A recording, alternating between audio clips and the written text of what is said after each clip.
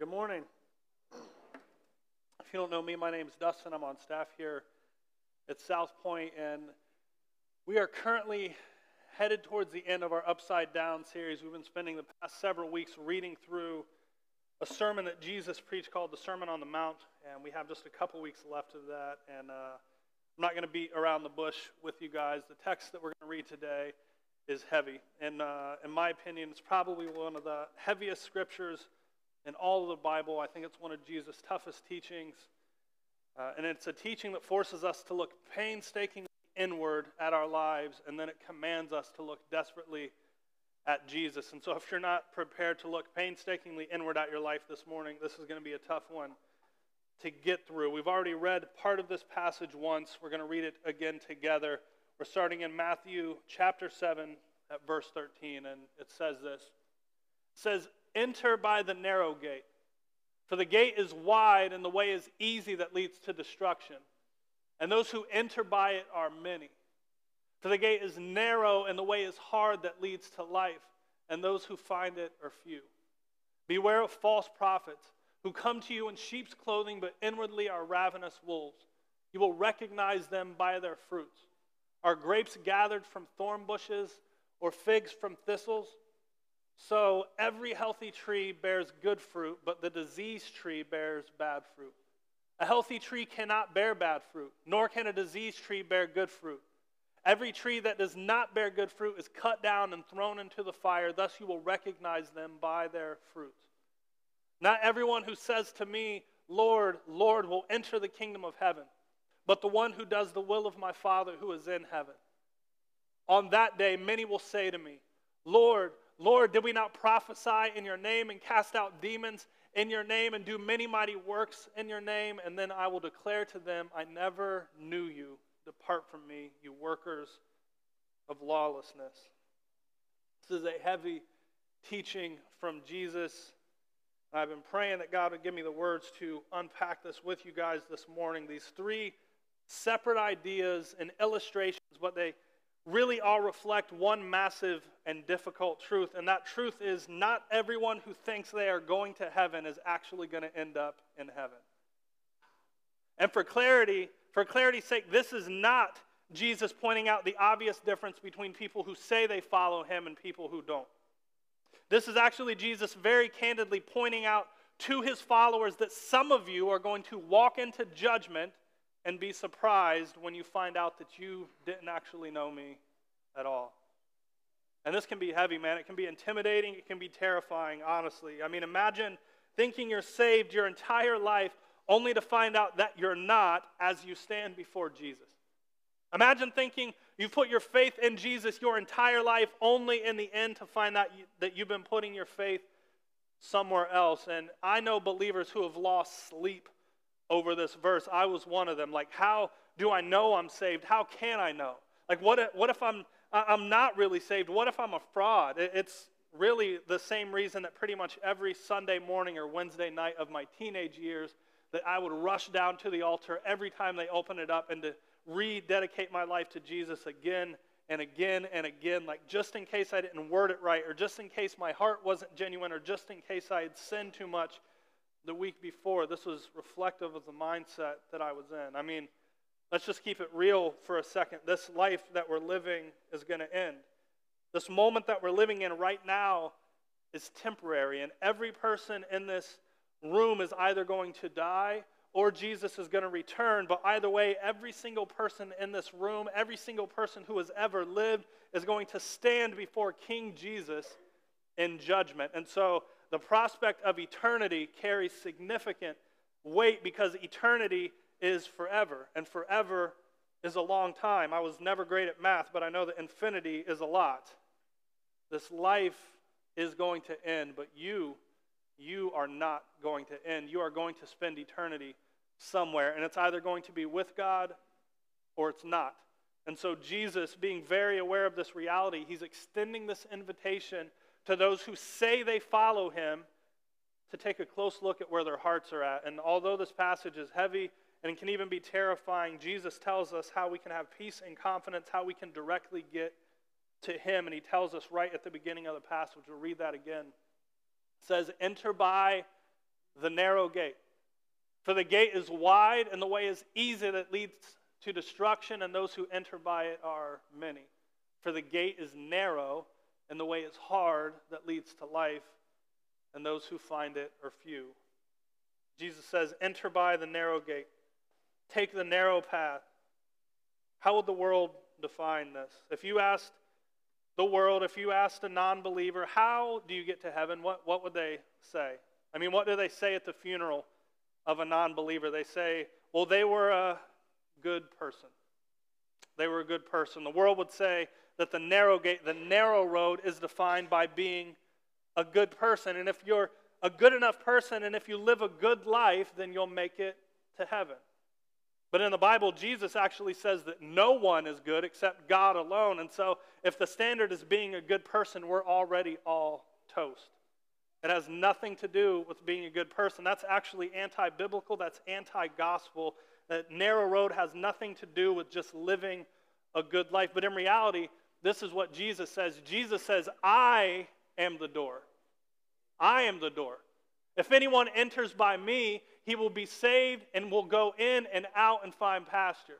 The thief comes only to steal and kill and destroy. I have come that they may have life and have it abundantly. And then Jesus says, in another passage, Jesus says, I am the way and the truth and the life, that no one comes to the Father except through me. Is the narrow gate living a good life and being a good person? Absolutely not. The narrow gate is Jesus. Let's clarify this. The narrow gate is Jesus. When Jesus is saying you must enter through the narrow gate, he's saying you must enter by way of him. You must enter by way of his sacrifice on the cross for you. By way of putting your faith in him, which really means this lifelong pursuit of him and building your life around him. A lot of people in the world would say that all religions are basically the same. They'd say all religions pretty much the same thing. And I would say, for the most part, I agree with them that they're right. Most major world religions are basically the same, except for one. Christianity is distinctly different from every other major world religion, and I'll tell you how. You see, the basis of basically every other major world religion, well, basically each and every one of them was founded by someone who was either a teacher or a prophet or some wise sage, and this teacher or prophet or sage wrote a book to instruct people that this is how you get to God. In Buddhism, they call it the Eightfold Path. In Islam, it's the 5 pillars. Those who practice Hinduism believe in karma and controlling karma. But every other major world religion is basically a prophet or teacher or sage saying this is where God is, and this is how you must live in order to get to him. And a way of life that you adopt. That it's this moral life, and if you live morally enough or effectively enough, you will get to heaven. That's how basically every other major world religion functions. And then you have Jesus. And Jesus comes along, and he doesn't claim to be a teacher or a prophet who knows the way to God, but rather Jesus arrives on the scene and says he himself is God, and he says that if you're going to enter into heaven, it's going to be in him and him alone. You see, the founder of every other major world religion points away from themselves. Here's where God is, but Jesus points directly at himself, and he says, this is where life is. It's me, or it's nothing. I mean, when it comes to gates and paths, you can't really get much more narrow than one person wide, can you? Jesus is the narrow gate. And by consequence, that makes the wide gate everything else.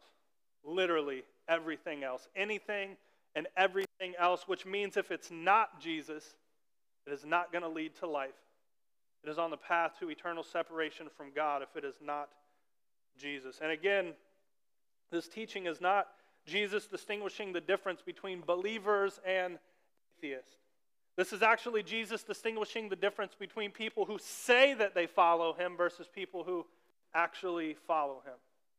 This is not Jesus telling his followers, hey, pat yourselves on the back. You guys are on the straight and narrow. You're doing a great job. You should feel amazing about how you're living. But rather it is Jesus speaking directly at a group of people who claim to be his followers and saying, you guys better check your heart.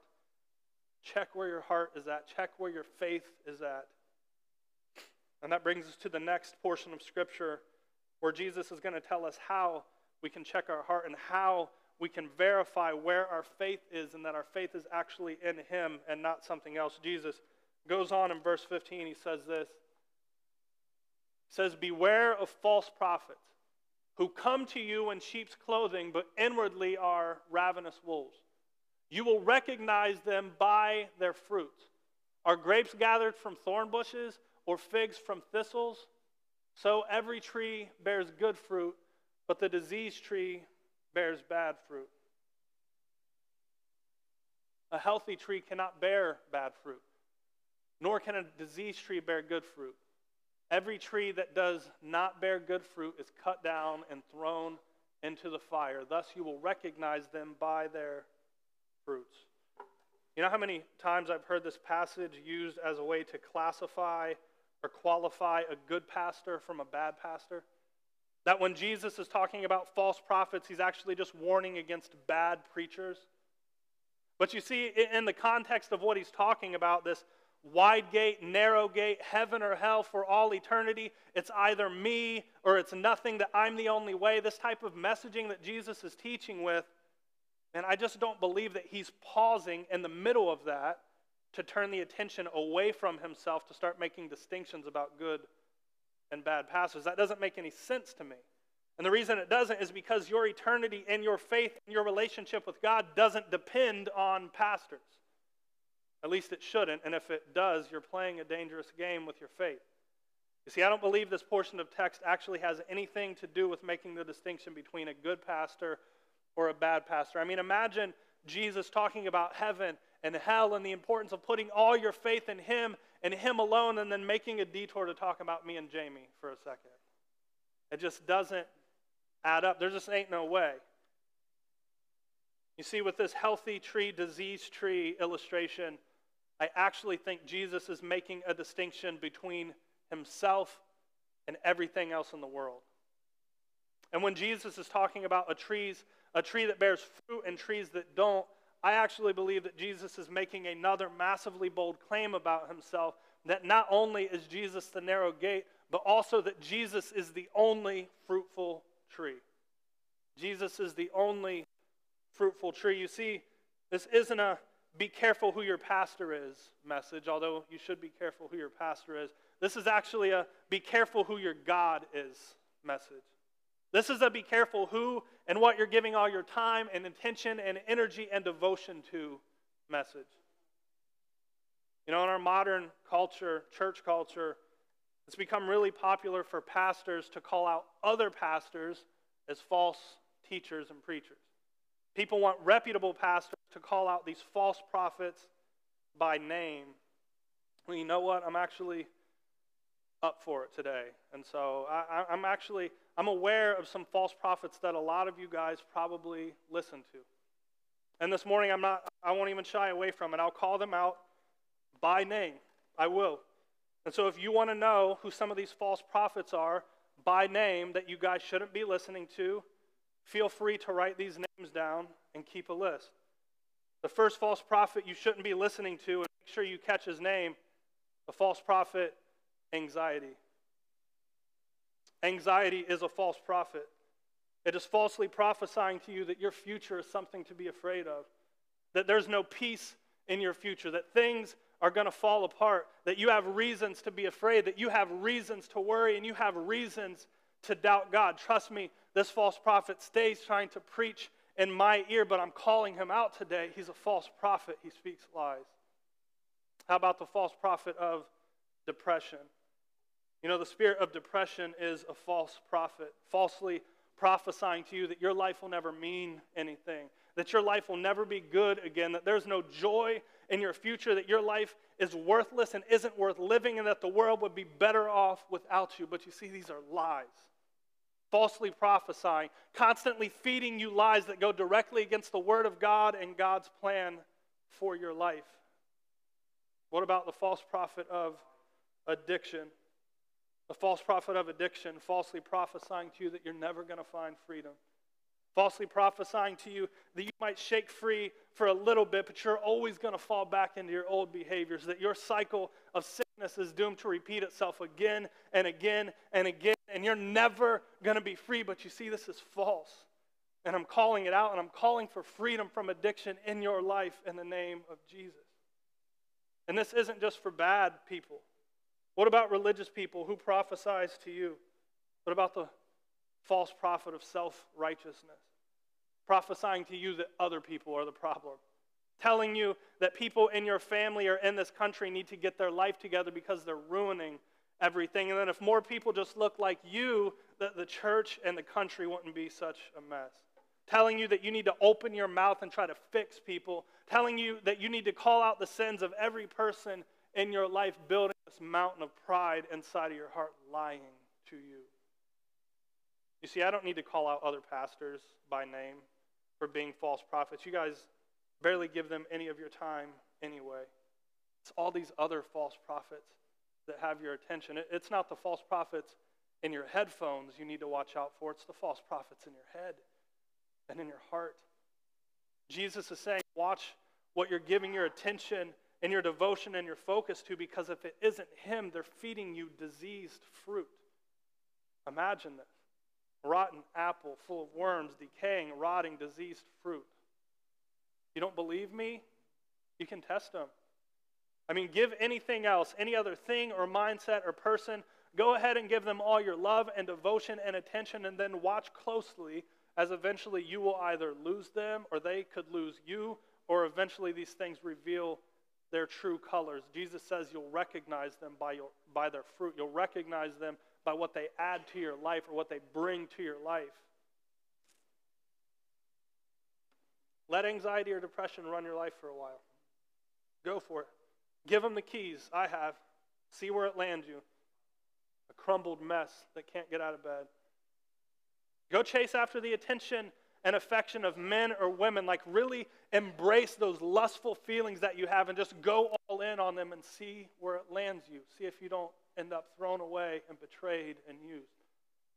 What about self-righteousness? Like, why don't you latch onto that for a while? Really embrace that and see where your life goes and see if you don't end up lonely and bitter and resentful. You see, the proof is in the fruit when you give your attention to false prophets. And it's not even all bad things. I mean, if you want to put all of your hope in your romantic relationship or your family or your friends, go for it.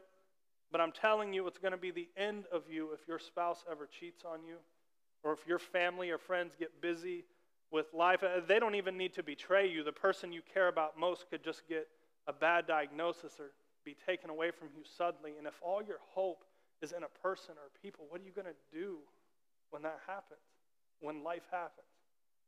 But if you instead decide to embrace Jesus, man, I never want to make a sermon about me, but I just have to brag on Jesus, and I have to share how this has been true in my life. A lot of you guys know that my mom passed away of pancreatic cancer in 2020. September 11th, 2020, one of the worst days of one of the worst years. And you know, she didn't gain her wings, and heaven didn't gain another angel, and God didn't need her more than we needed her, or any of the other untrue things that people say. But the truth is, her race had just been won. God's plan for her life, she lived out God's plan for her life, and then she got to go rest in the arms of Jesus. That's what happened. And man, I just knew that losing her was going to destroy me. She was 48 years old. And I knew that losing her was going to wreck my life. And the thing is, it did hurt. But at the same time, man, when I tell you guys that God gave me this supernatural peace and comfort, that in my grieving that I also felt unbelievable confidence and joy that like God was taking care of all of it, and that he had her and that he also had us. You see, I always thought that I had faith, that I believed in Jesus, but in that season, Jesus showed me some real fruit. He showed me that he is who he says he is. And the first song we sang, Christ is my firm foundation, that rains came and wind blew, but my hope was built on you. I experienced that. See, this passage is a literal moment of Jesus saying, man, don't take my word for it. Like, if you want to build your life on sand, build it, but it's going to fall apart. You're going to find out. You'll see the diseased fruit. Or or you can commit your life to me, and you can find out who I am and what I'm all about, and man, I will turn your life upside down in such a powerful and beautiful way that you will never be the same again. And all those false prophets that keep trying to speak to you, they will lose their influence over your life. And if something tragic happens in your life, yeah, it will hurt, but it won't be the end of you. I will carry you. This is not a theory. This is reality. This is who Jesus is. Why do you think Jesus says in the book of John, he says, I am the vine. You can also read that as I am the tree. I am the vine, you are the branches. Whoever abides in me and I in him, he it is that bears much fruit. For apart from me, you can do nothing. Jesus says, you stay attached to me, you stay pursuing me, you're going to have fruit in your life. You're going to have peace and joy and love and abundance. You're going to experience these things. But if you attach yourself to anything else, you can't find them in that. And so the question becomes, who or what has your attention? What has your devotion, and what are you filling your time with? Who or what has control over your thoughts? Because it matters. It matters, man. It matters first because it controls how you're going to experience life. It controls your perception of the world and of your life. And if it isn't Jesus, it's not going to fulfill you because nothing else satisfies like he does. Nothing else sustains, at least not in the long term. And then in the bigger picture, what you give all your attention and your focus to, in other words, where you put your faith, it will determine where you spend eternity. Jesus is clear on this. He says, not everyone who says to me, Lord, Lord, will enter the kingdom of heaven, but the one who does the will of my Father who is in heaven.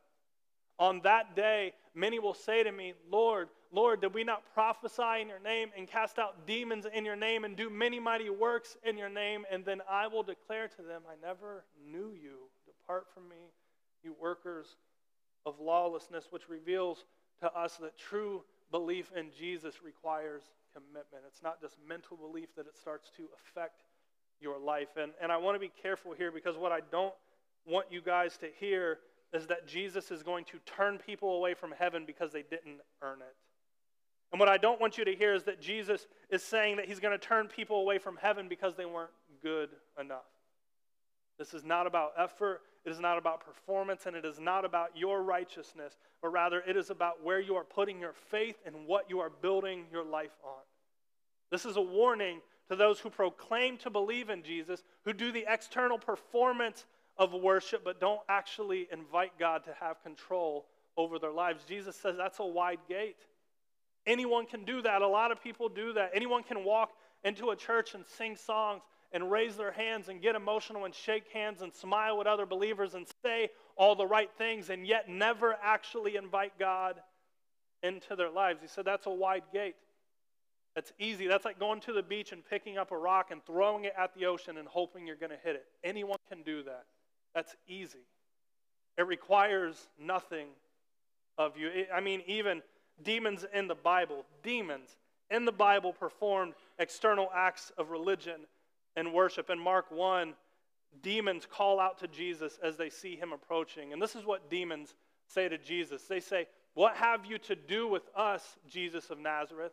Have you come to destroy us? I know who you are, the Holy One of God. Listen to the heart of what they're saying. Jesus, you are powerful. Jesus, you are holy. You can destroy us. You're so powerful and holy. Jesus, you're powerful. Jesus, you're holy. Does this not sound like some of the worship songs that we sing? Later in the chapter, in Mark chapter 3, it says, and whenever the unclean spirits saw him, they fell down before him and cried out, you are the Son of God. Like, these are demons. Demons falling on their face and proclaiming who Jesus is. Demons who are not committed to Jesus, who are not loyal to Jesus, and who do not love him, and yet they proclaim his name. And so let them be an illustration to you that you can acknowledge Jesus with your mouth and still deny him in your heart. Because what's the truth about these demons? Well, the truth is that just like Satan and so many other human beings, they are obsessed with themselves. They want to remain free to do whatever they want. They want to sing the songs and come and look like believers, and that they don't want it to impact their lives at all. And so they're not going to submit to Jesus. They're not going to repent of any type of sin, and they're definitely not going to lay down their life in favor of the life that Jesus offers them. And yet, at first glance, by the way the demons speak, by what comes out of their mouth, you'd almost confuse them for Jesus followers, but they're not. And Jesus says human beings can do the exact same thing. Jesus says there are going to be plenty of people who say, Lord, Lord, oh Jesus, you're so powerful. I believe you are who you say you are. And yet, because they remain unwilling to actually submit to him and make him the foundation of their life, that one day Jesus is going to look them in the face and say, never knew you. I mean, don't get confused about who Jesus is. I think we've made a mistake in the modern church of presenting Jesus as like this passive dweeb or something. Like, hey there, love you, really love you. I think it would be awesome if you loved me too. And you just gotta love, like you just have to say you believe in me. It doesn't have to, you don't have to change anything in your life. Your life can look the same. You just come to church and sing some songs. And like if you do all those things, you'll be invited to my party that's in heaven. But that's not Jesus. That's not Jesus. The Bible says Jesus is the King of Kings and the Lord of Lords. The Bible says everything was made in him and through him, that nothing escapes his eye. The Bible says that heaven is his throne and the earth is his footstool, that he speaks and galaxies burst into existence. That's who he is. And one day, very soon, every knee is going to bow down and every tongue is going to confess that Jesus Christ is Lord. That's who he is. But until that day comes, every person has an opportunity to submit themselves to him and receive the gift of forgiveness and salvation that he paid for on a cross with his blood. And you either accept that gift or you don't. A lot of people know the verse where the Apostle Paul says this. Says, what then shall we say to these things? If God is for us, who can be against us? We love that. If God is for us, who can be against us? And it gives us the warm fuzzies and the hallelujahs and the hoorays, and we get all fired up about it. But did you also know that Jesus said this, whoever is not with me is against me, and whoever does not gather with me scatters. Meaning those who are not willing to surrender their obsession with themselves and commit their lives to Christ are actually enemies of God, no matter what comes out of their mouth.